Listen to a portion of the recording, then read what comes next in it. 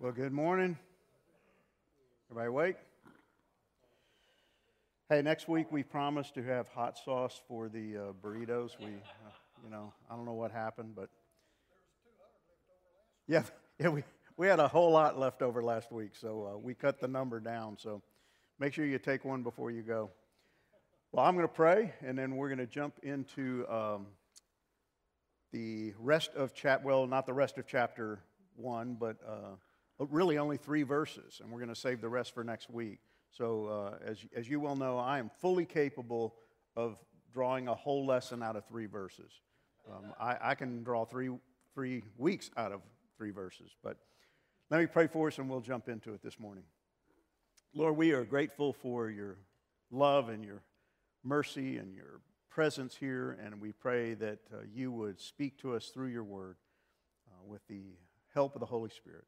Lord, I'm grateful that all those years ago you inspired Peter to write this letter, and I'm grateful that we have it, that we can study it, that we can unpack it and see how it can apply to our lives. And Lord, it truly does, and we're grateful for that.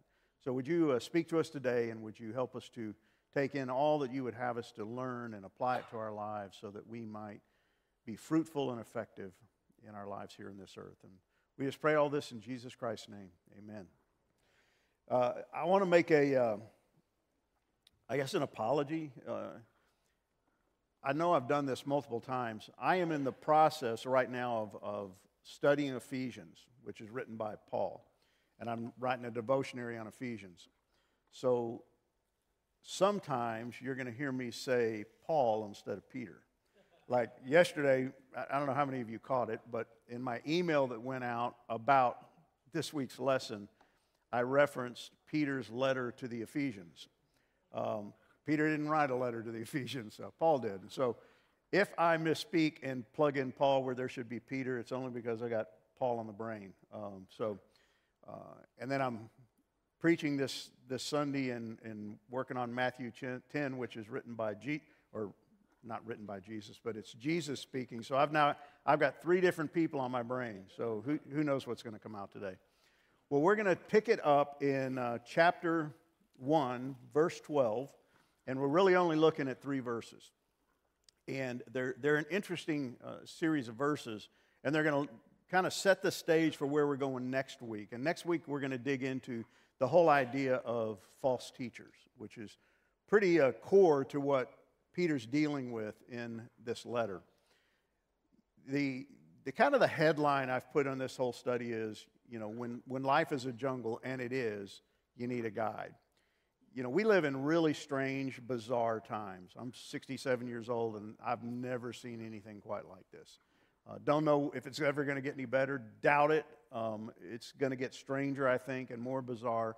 And it can literally be a jungle. So what do we do? And I really feel like 2 Peter is really perfect for this time in which we live. And Peter, as we kind of talked about last week, Peter's the perfect guide.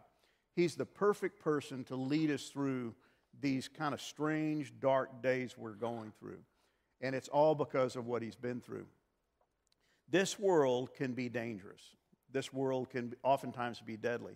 I was telling a couple of the guys just before we started, I saw on the news yesterday or the day before, they've had all these protests going on up in Washington, D.C. for the pro-choice crowd. And there was a gentleman who went to these protests. He was an African-American gentleman, probably in his 50s or 60s. And from what I could tell, he was there alone. He was the only pro-life person really standing there. And he had a sign that said, Jesus loves you. And so there's hundreds of pro-choice protesters. He's got his sign. It says, Jesus loves you. And he'd say to every one of them, I am so glad your mama didn't abort you. And he would just say it over and over again. And they would scream at him, and they would call him every name in the book, and they wished he was dead, and they wished his mama had aborted him, and he would just keep, I'm so glad your mama didn't abort you. Jesus loves you, and he's got a great plan for you. And finally, somebody interviewed him. They said, how in the world can you do this? And he says, because this is what I've been called to do. I'm a child of God. I have a message, and I'm going to share it. And man, it blew me away because I thought, first of all, I wouldn't be there. I wouldn't be holding that sign, and I probably wouldn't be saying what this guy's saying. But this is what we're talking about. The people he was trying to express love to, and I don't think it was sarcasm. I'm pretty good at sarcasm, and I usually recognize it. He meant what he was saying. He really was truly glad that their mamas didn't abort them, because now they could hear about Jesus Christ.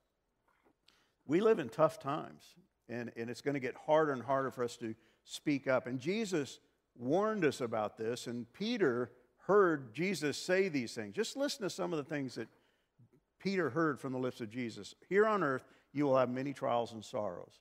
I don't think when Peter heard this, when any of the other disciples heard this, they went, wow, that's great, good news, wonderful. No, they hear it the same way we hear it. I don't know that I want to sign up for that. I don't know that I want to go through that. He told them, the world hates you because you're not of the world. I pulled you out of the world. I selected you out of the world, and now the world hates you, just like the world hates me. He says, if they persecuted me, they're going to persecute you. So here's Jesus telling the disciples, Peter being one of them, what they have to face when he leaves, when he goes. So it's a jungle, and Peter knew it was a jungle, and he knew that the Lord had said, I am going to send you out as sheep among wolves. So be shrewd as snakes and harmless as doves. This is the passage I'm going to be preaching on this Sunday, and it's Jesus sending out the 12 on their first missionary adventure. He's going to commission them, and he's going to tell them in verses 1 through 15 of chapter 10, he's going to say, hey, you're going to go out and do great things. You're going to heal like me. You're going to cast out demons like me. You're going to have power. You're going to have authority. And I think they were pumped. And then in verse 16, there's a shift in the narrative. He goes, but I'm sending you out as sheep among wolves. And then he goes on and he begins to tell them, you're going to be persecuted. You're going to be arrested. You're going to be taken before kings and governors for my name's sake. And I think their countenance probably dropped. They're like, wait a minute. We're going to go from healing and casting out demons and having authority to being dragged before authorities and being betrayed and put to death? And that's exactly what he tells them, which is what happens after Jesus leaves. Things get really tough. He says, you will be hated for my name's sake. And that's true of you and I in this room. You may not feel it, you may not experience it, but here's what we know. If it had been you standing in Washington, D.C. with that sign, saying the same things that man was saying, they would hate you just as much as they hate him. And by extension, they do hate you and I because we believe the same thing. So we are hated by the world. So it is a jungle. It is tough. It is difficult. We do live in difficult days and difficult times, so what do? Well, this may sound trite, but I really look at Peter as kind of our safari guide. Never been on a safari, but if you're going to be out in the jungle, you want somebody who's been there, who knows what's going on, who knows how to navigate the territory, the terrain, and Peter is perfect. He's a guy who got it, as we looked at last week. He understands what we're facing because he's been there. And once again, I want to kind of go back and look at why is Peter the perfect guide for this kind of environment? What does he know that maybe we don't know? Or why should we listen to him? Why should the people to whom he's writing listen to Peter? Well, if you go back to Acts chapter 4, it says, as they were speaking to the people, the priests and captain of the temple and the Sadducees came upon them. Who? The disciples, including Peter. Greatly annoyed because they were teaching the people and proclaiming in Jesus the resurrection from the dead, and they arrested them. And they put them in custody until the next day. This is going to be a recurring theme in Luke's book of Acts. As he records the early days of the church, as the disciples filled with the Holy Spirit went out. We looked at last week, Peter preached this incredible sermon, and 3,000 people get saved in one sitting. It's an amazing deal, and it's beginning to spread, and news is getting out, and the religious leaders of Israel don't like this news. They don't like the fact that Peter's walking around saying that Jesus, the man they crucified, has risen from the dead. That was their greatest fear, right? That's why they posted guards. They don't want anybody to steal the body. They don't want anybody saying that this guy literally was the Son of God and raised from the dead. But that's exactly what happened. So they get arrested. What happens?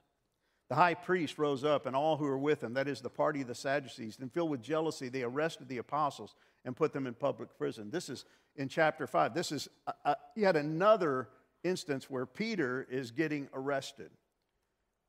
What did Jesus say? The world's going to hate you.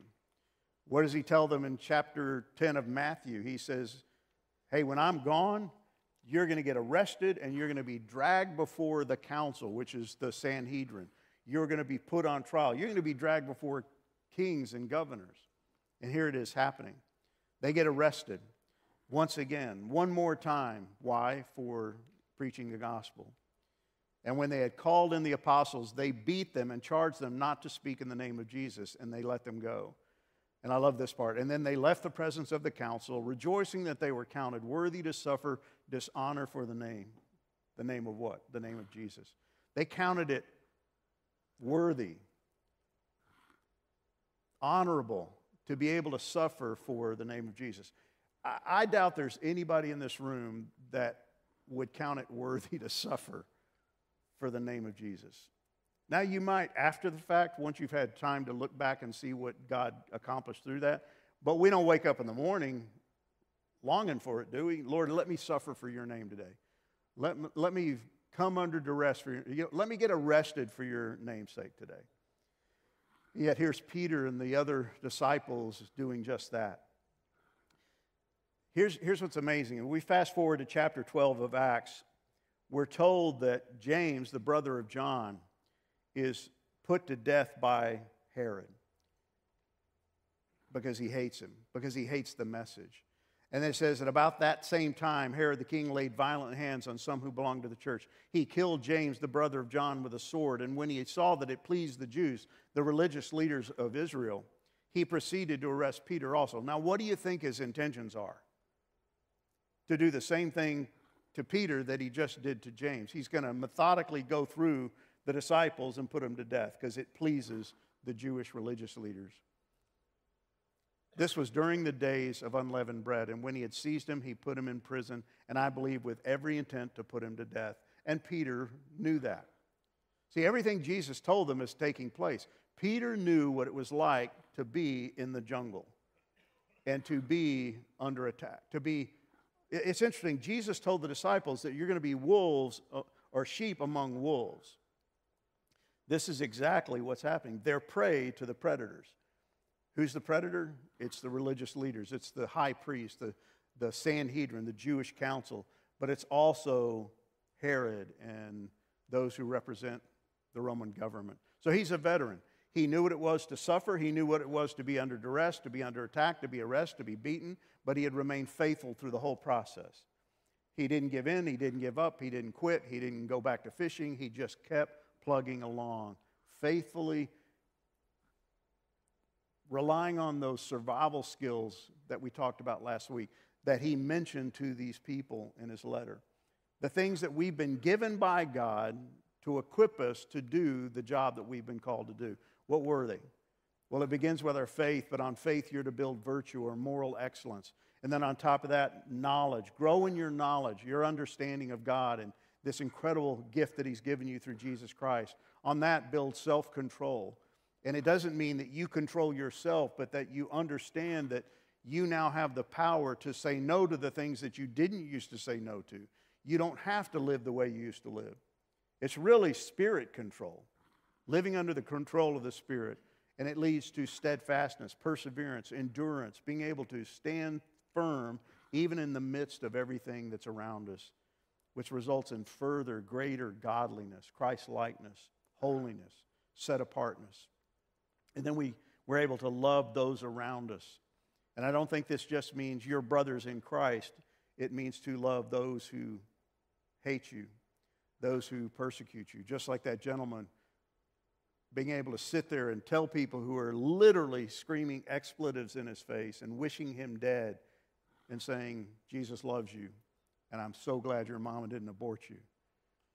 That takes something. And where does that begin? It begins with faith, but then all of these things build one upon the other.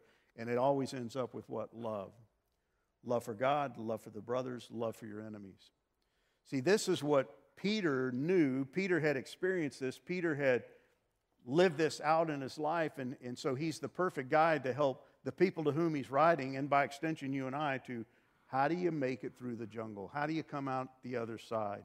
How do you survive when you're surrounded by predators and dangers of all kinds? See, he says in verse 8, if these qualities are yours and are increasing, what? They keep you from being ineffective. Here's what he's really saying, and I'm not reading into this. This is reflected in the language that he used. He says, if they're yours, remember he's writing to Christians, they share the same faith that he has.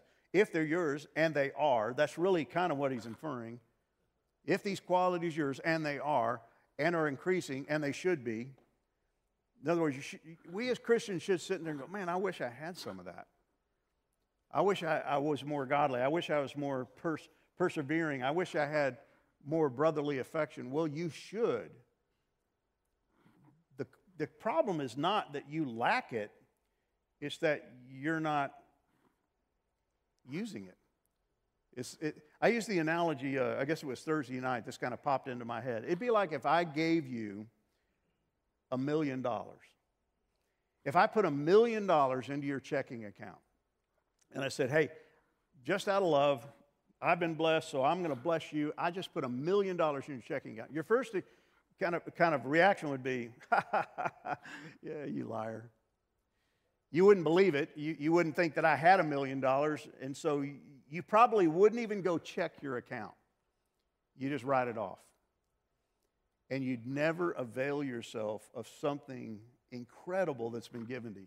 That's really the picture here. We have been given everything we need for life and godliness. It's been put into our account, but we don't ever tap into it. It just sits there. That's the picture that's painted by Peter. They're yours. These things should be increasing, and they keep you from being ineffective and unfruitful. If you feel ineffective in your Christian walk, if you feel unfruitful in your experience with the Lord, it's not because you lack anything, it's because you don't avail yourself of all that you've been given. You're doing it in the flesh. You're doing it in your own strength. And guess what? That will always fail. It will always result in ineffectiveness and unfruitfulness. But see, Peter's saying, no, you should have just the opposite. You should not be useless. You should not be unproductive as a believer. You should be just the opposite. Each one of us should be producing fruit. We should be effective in our walk, in everything that we do. Remember, this is all about life and godliness. Life meaning everything about you, your inner being, your outer being, if you're a dad, being the best dad you can possibly be. If you're a husband, if you're a business owner, if you're an employee, whatever it is you do, whoever you are, everything about you should be effective and fruitful. You see, the key here is this idea of the knowledge of the Lord. You're growing in your knowledge of the Lord every day of your life. It's increasing, it's improving. You know more about Him now than you did yesterday. You understand more about His grace, His mercy, His abundance in your life. Everything He's done, that should be growing. See, the knowledge of Christ as Savior goes well beyond some point in your life where you said yes to Him. You know, when I was 7 years old and I walked down the aisle of my dad's church and I gave my life to Jesus, that can't be the extent of my knowledge of Jesus Christ. Because here's the reality. I was 7 years old. I really didn't know much about Jesus other than the stories I'd heard in Sunday school. I didn't understand His grace, His mercy. But now, 60 years later, I know a whole heck of a lot more about Jesus than I did at 7. After 60 more years of life and experience and living in the jungle. See, that's what this is all about.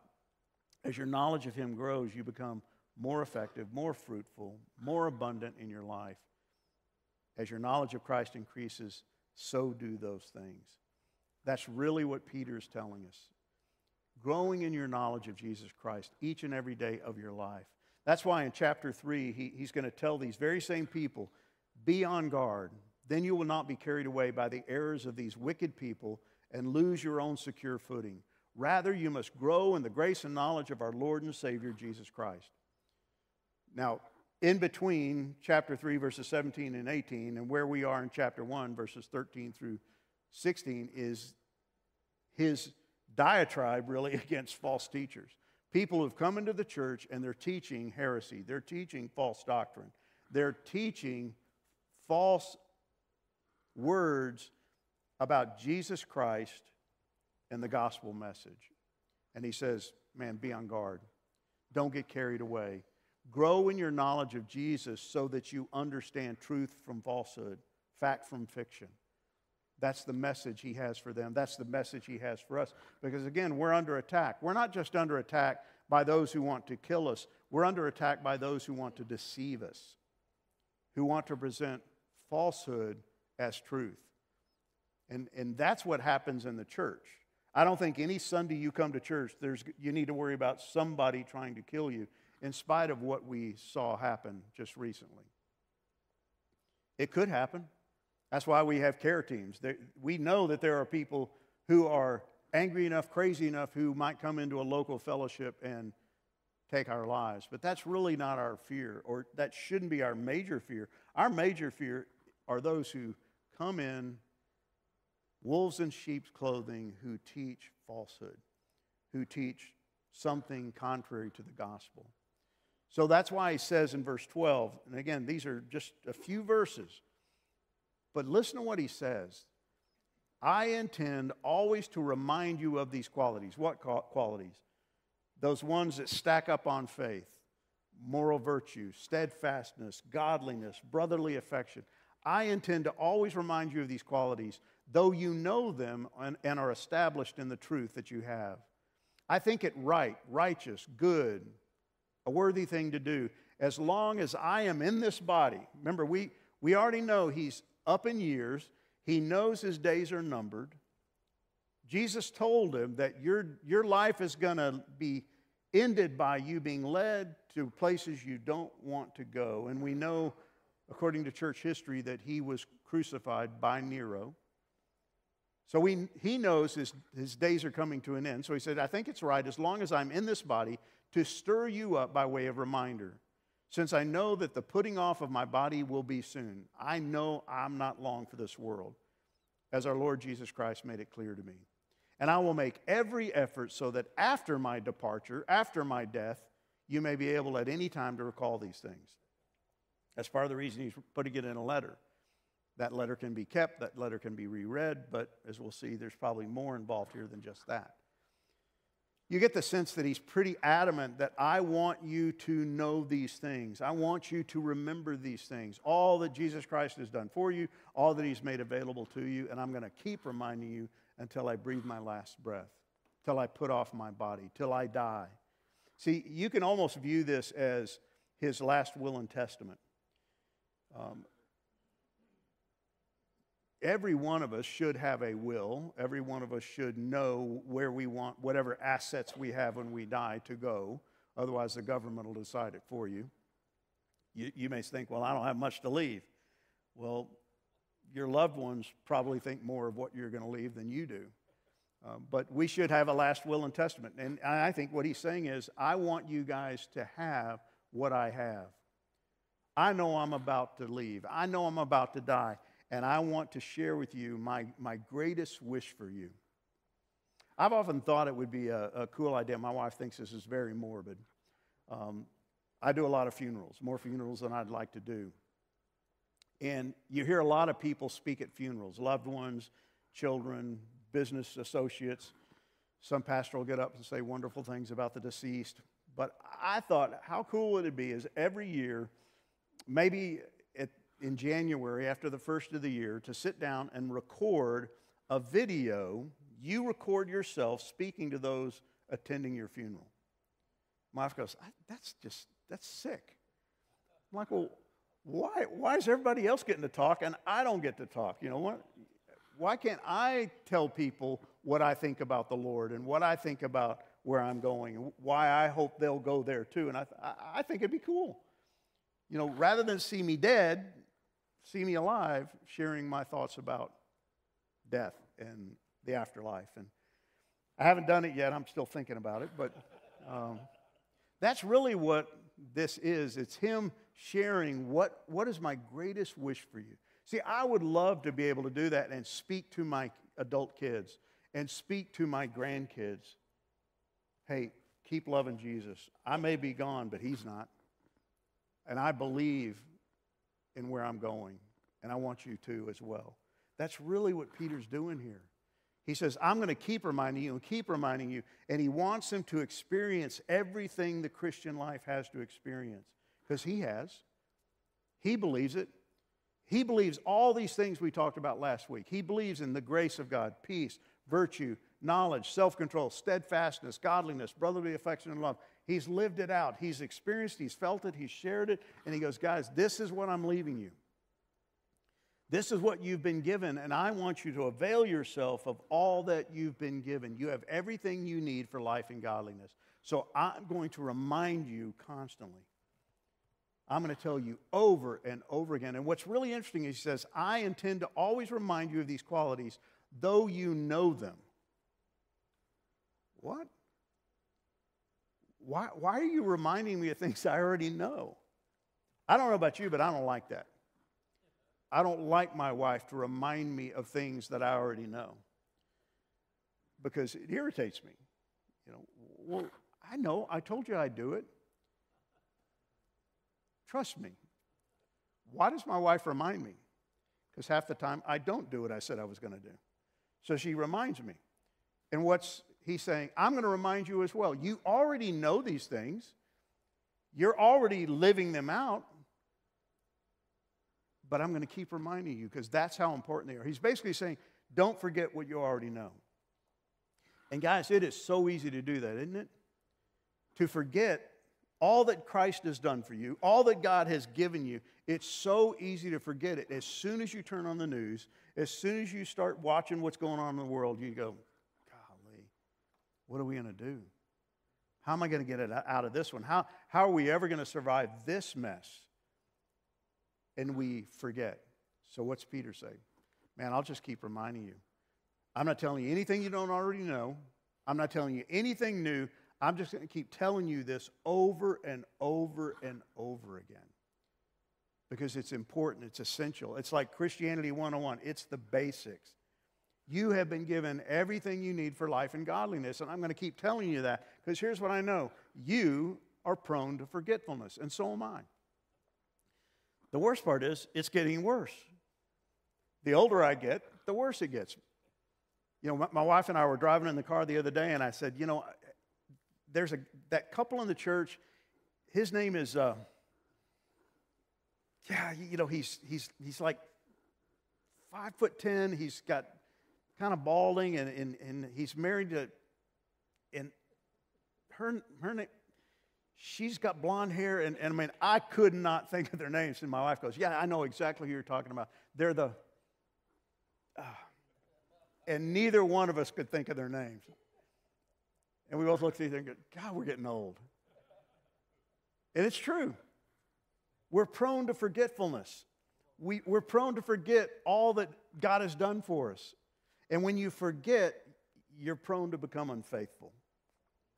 That's just the reality of it. If you forget all that God has done, you will begin to moan about everything or doubt His goodness and grace.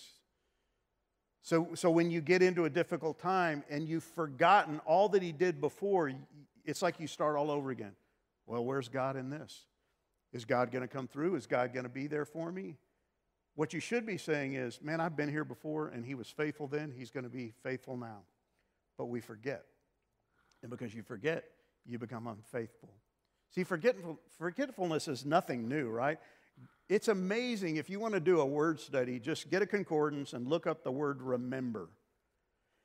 It's all over the Bible. And most of the time, it's coming out of the lips of God Himself, either through a prophet or some other author of the Scriptures. But it's always directed at God's people by God. Don't forget. Remember. You know, Moses had his own will in New Testament. You know, we have all throughout the book of Deuteronomy, he's reminding the people of all that God's done for him. And then he does it again near the end because he's about to die and Joshua's going to take over. But look at this in chapter 8, verse 2. Remember how the Lord your God led you through the wilderness for these 40 years, humbling you and testing you to prove your character and to find out whether or not you would obey his commands. Remember, don't forget. Constantly bring it to mind. Then he goes on. Don't become proud at that time and forget the Lord your God who rescued you from slavery in the land of Egypt. Do not forget that he led you through the great and terrifying wilderness, the jungle, so to speak. And with its poisonous snakes and its scorpions, where it was so hot and dry, and he gave you water from a rock. Do not forget that he was there with you every step of the way. Your sandals didn't wear out. You always had plenty of water to drink. You always had food to eat. And yet, what did they do about that? We're sick of manna. We're sick of quail. We're sick of this. Oh, that we could go back to the wonderful days of Egypt. Forgetfulness. They even forgot how bad it was in Egypt when they were making bricks without straw, right? We forget, and forgetfulness leads to unfaithfulness. Don't forget, says Moses. Don't forget, says Peter. He did all this so you would never say to yourself, now don't miss this, so you would never say to yourself, I have achieved this wealth with my own strength and energy. Remember the Lord your God. He is the one who gives you the power to be successful in order to fulfill the covenant he confirmed to your ancestors with an oath. What's the key phrase here? He's the one who gives you the power. He's the one who makes you successful. You don't do it yourself. And when you forget that, what happens? You become prideful, arrogant, boastful, unfaithful. It all becomes about you. Look at me. Look how great I am. Look how successful I am.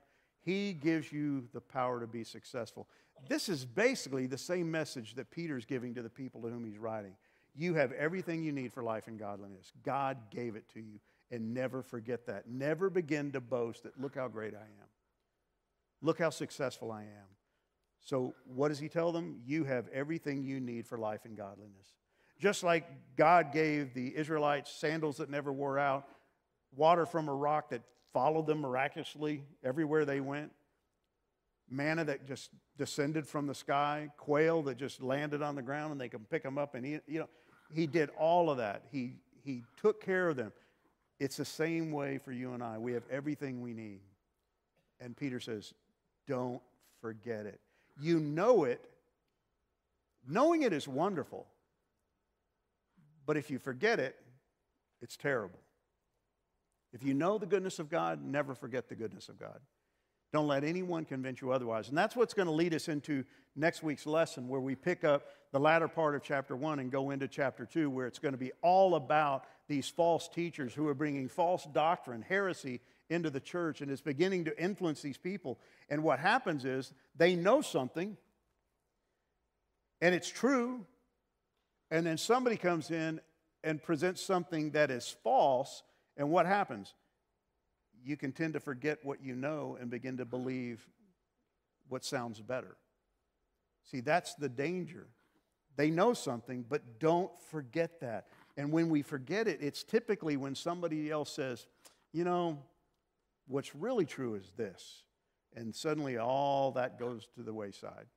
That's what Peter knows is going to happen to them if they're not careful, if they're not wary, if they're not awake, if they're not paying attention to what he's trying to tell them.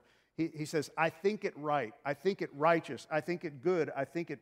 This is the will of God that I keep reminding you. And he uses this interesting phrase, I'm going to stir you up. I'm going to stir you up. That word in the Greek is really important because it literally means to wake you up. I'm going to keep waking you up.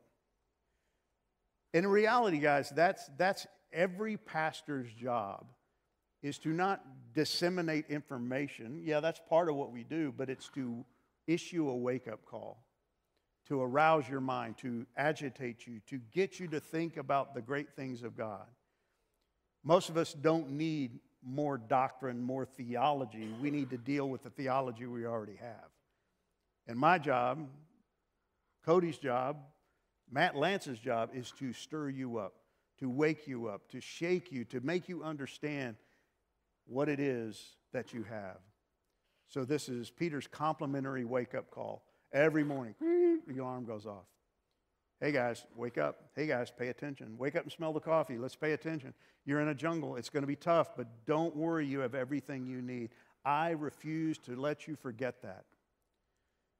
And that's part of what drives me to do what I do, is I want to help you. I want to help me understand all that we have in Christ. And that's what Peter wants to do. Because here's the reality, and I think while Peter probably didn't know this phrase, he knew the reality of the phrase. Nature abhors a vacuum. What does that mean? Vacuums are meant to be filled. You know, if you go to the beach and you dig a hole in the sand, what happens? It just fills with sand. Nature can't stand a vacuum. It will fill it with something, and the same is true in our spiritual lives. If you leave a vacuum, it will be filled. If these people forget, guess what? There are false teachers walking in the back door who are willing to fill the vacuum with falsehood. And that's why they have to wake up. They have to understand that truth has to be adhered to every day of your lives. You've got to be reminded every day. You got to wake up and realize God is good. God is gracious. Failure to remember what God has provided, that He's provided everything, will leave you searching for something. I think that's, if you take the last 2 years of our life on this planet, here in the United States, so many Christians have found themselves now searching for something. What's the answer? And I'm sitting there going, maybe it's God? Maybe it's Jesus? He's still the answer. He's still got everything. He's still powerful. He's still all-knowing. He's still good and gracious.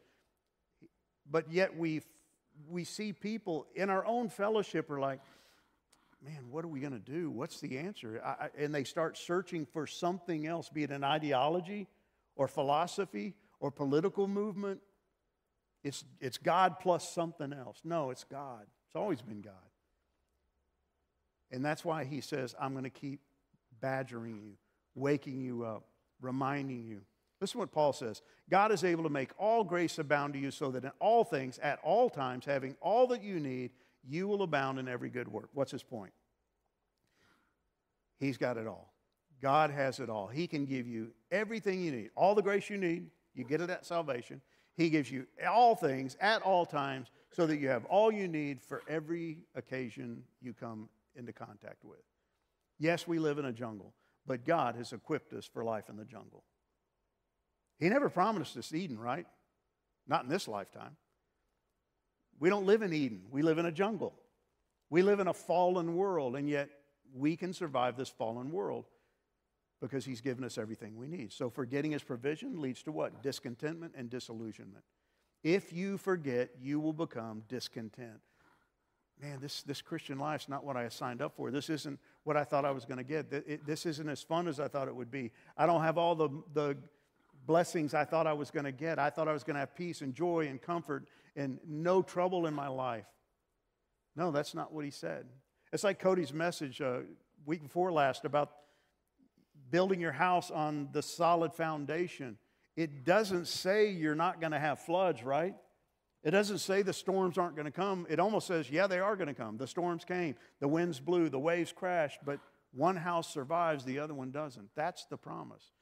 It's not a storm-free life. It's a life of endurance. It's a life not of discontentment, but contentment. Listen to what Paul writes to the Galatians. This is, again, speaking to you and I. I'm amazed how quickly you're deserting the one who called you by the grace of Christ and are turning to a different gospel, which is not even a gospel. Evidently, some people are troubling you and trying to distort the gospel of Christ.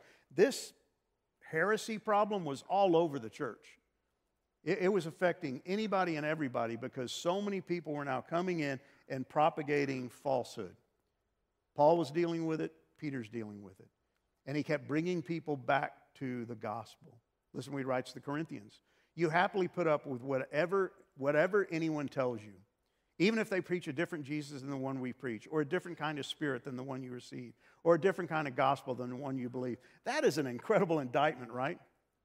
You believe anybody who says anything because you've fallen asleep at the wheel. You've forgotten everything that you know, and so you'll believe anything. Don't. Wake up, smell the coffee. Understand what you have heard and what you know, what you originally believed. Don't forget that. See, these two men, Peter and Paul, preached the very same gospel. What does Paul tell the Corinthians? Let me remind you, dear brothers and sisters, of the good news I preached to you before. You welcomed it then, and you will stand firm in it. It's the good news that saves you if you continue to believe, don't forget the message I told you. Unless, of course, you believe something that was never true in the first place. Keep believing. Don't forget. Keep going back. Rehearse it. Go over it. This good news. It's the same thing Peter preached in that message that led to 3,000 conversions. Men of Israel, hear these words. Jesus of Nazareth, a man attested to you by God with mighty works and wonders and signs that God did through him in your midst. As you yourselves know, this Jesus, delivered up according to the definite plan and foreknowledge of God, you crucified and killed by the hands of lawless men. He's speaking to Jews, right? This is after the coming of the Holy Spirit. God raised him up, loosing the pangs of death because it was not possible for him to be held by it. What's his message? Jesus Christ came. He was the Son of God. He took on human flesh. You decided to put him to death, and you did, and yet he was raised from the dead by God because the grave couldn't hold him. That's the gospel. Don't forget it. God raised him up. He is resurrected. He is alive. This Jesus God raised up, and of that we are all witnesses. Being therefore exalted at the right hand of God, and having received from the Father the promise of the Holy Spirit, he has poured out this Holy Spirit that you yourselves are seeing and hearing. This is Peter proclaiming the gospel to who? Lost people.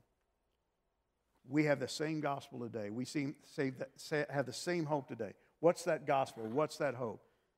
Son of God incarnate. Jesus Christ taking on human flesh. Jesus Christ living a sinless life. Jesus Christ dying a sinner's death on the cross in my place and in your place. And then him risen from the dead. See, this is what we can't forget. All of that took place so that we might have everything we need for life and godliness. So how does he end this up? He says, I will make every effort so that after my departure, you may be able to at any time to recall these things. I will make every effort. But what's interesting, he says, after I'm dead. That sounds kind of difficult, right? How's he going to do that? Well, we know he's writing a letter. He's writing a letter that's going to be left, and that letter was obviously kept around because we have it. They probably read it and reread it and passed it around, and it went to other churches. But I think there's more here. There's an interesting bit of history that brings us even more significance. When he says that I'm going to keep reminding you even after I'm dead, I think what he had in mind is the Gospel of Mark. Now, you may have never heard this, known this, but it's believed by many scholars that John Mark, who wrote the Gospel of Mark, was actually acting as a secretary for Peter. It's really, some believe, to be the Gospel of Peter. It focuses very much on the life of Peter. And it's like Luke wrote the Gospel of Luke. He wasn't an apostle. He was interviewing all the apostles, and then he wrote that gospel. The same thing is true of Mark. Mark was not a disciple of Jesus. He was not an apostle. But he interviewed Peter and wrote that gospel. So it's really, in a sense, the gospel of Peter. Many scholars believe that Mark's gospel was heavily influenced by Peter. He was either interviewed or he actually spoke it, and then Mark wrote it down. And how did these two meet? Well, it's pretty interesting that when Peter escaped from Herod's prison, he went to the home of John Mark. That's where he went. It's kind of a funny story because he gets out of prison and he goes there, and they're all gathered in the room praying that he might get out of prison. He knocks on the door. The servant girl sees him, and she leaves him standing at the door, and she goes, Peter's here. And they're like, what? Peter's here? What had they been praying for? That Peter would get out of prison. He's there, and they leave him standing on the porch. It says, the night before Peter was to be placed on trial, he was asleep, fastened with two chains between two soldiers. Other guards stood at the prison gate. Suddenly there was a bright light in the cell, and an angel of the Lord stood before Peter. The angel struck him on the side to awaken him. I find that fascinating. He had to be woken up. Hey, buddy, you're not here to sleep. The angel struck him on the side to waken him and says, get up, quick. The chains fell off his wrist. The angel told him, get dressed, put on your sandals, and he did. He's like, okay. I don't think he's fully cognizant. Now put on your coat and follow me, the angel ordered. So Peter left the cell, following the angel, but all the time he thought it was a vision. He thinks it's a dream. He doesn't get it. He doesn't understand it. So what happens? He comes to his senses. It's really true, he said. The Lord has sent his angel and saved me from Herod and from what the Jewish leaders had planned to do to me. What? Kill him like they did to James. When he realized this, he went to the home of Mary, the mother of John Mark, where many were gathered for prayer. This is the first inference we have of him getting to know John Mark. Don't know how old John Mark is. But he ends up becoming his spiritual father, much like Paul was the spiritual father of Timothy and Titus. Look at this, 1 Peter 5:13. Your sister church here in Babylon sends you greetings, and so does my son Mark, a reference to John Mark. He had this relationship, and many of the early church fathers regard Peter as the source of Mark's gospel. Here's just one. This is written in 130 A.D., not that far from the death of Peter. Mark became Peter's interpreter and wrote accurately all that he remembered, not indeed in order of the things said and done by the Lord. Why am I belaboring this point? Because these early church fathers, Irenaeus believed that Peter was the source of the Gospel of Mark. I think that's why when Peter says, even after death, I'm going to keep reminding you. I think he had been working with Mark and compiling this gospel, and he knew that it would last long after he was gone. He put effort into it. He put his memory into it. He wanted to make sure they had an accurate gospel. He basically says, I'm going to haunt you after I'm gone. I'm not done reminding you. I'm going to continue to remind you. And here's what will lead us to next week. One of the events recorded by Mark in his gospel is the Transfiguration. The other gospels have it as well. But this event had an impact on Peter.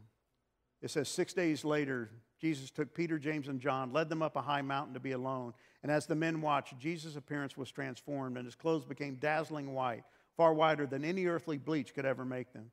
Then Elijah and Moses appeared and began talking with Jesus. This is Jesus being glorified on that mountaintop, and what happens? This is so typical Peter. Peter exclaimed, Rabbi, it's wonderful for us to be here. Let's make 3 shelters as memorials, one for you, one for Moses, one for Elijah. He said this because he really didn't know what else to say. It's like verbal vomit, for they were all terrified. And Jesus says, no. Or God speaks and says, this is my son. Listen to what he has to say. See, this would make a dramatic impact on the life of Peter, and he's going to use it next week in order to defend his apostleship to these people. Listen to what he says. We are not making up clever stories when we told you about the powerful coming of our Lord Jesus Christ. We saw his majestic splendor with our own eyes when he received honor and glory from God the Father. The voice from the majestic glory of God said to him, this is my dearly beloved Son, who brings me great joy. We ourselves heard that voice from heaven when we were with him on the holy mountain. Here's Peter, and we'll look at it next week, telling these people, I was with Jesus on the Mount of Transfiguration. I saw his splendor. I heard the voice of God. We were with him. And I'm telling you, everything he's promised is true. Trust it. Remember it. Lean on it. And grow from it. So here's your questions. Why is it so important that we be constantly reminded that God has given us everything we need for living the godly life? Why do we need a proverbial wake-up call every day? Secondly, go back and read Deuteronomy 8:7-14. What does Moses indicate can threaten our ability to remember all that God has provided? And it's usually when we get fat and happy, when everything seems to be going our way. Finally, how could we each do a better job of reminding one another of God's goodness? See, this shouldn't be just my job, right? This should be your job. As every day when you get together with other brothers and sisters in Christ, we remind one another we have everything we need for life and godliness. Don't give up. Don't give in. Don't compromise. And most certainly, don't listen to falsehood. Father, thank you for your word. Thank you for these men. And I pray as they talk around the tables that you would open up their hearts, their minds, their voices to share and to encourage and to even debate, if necessary, these things because they're so critical to our effectiveness and fruitfulness in this life. Thank you for Peter. Thank you that he acts as a guide to help us navigate the jungle of life. But we know this: we will come out the other side. We will survive. Your will be done, and your Son will return. And we praise you for that. And we pray it in his name. Amen.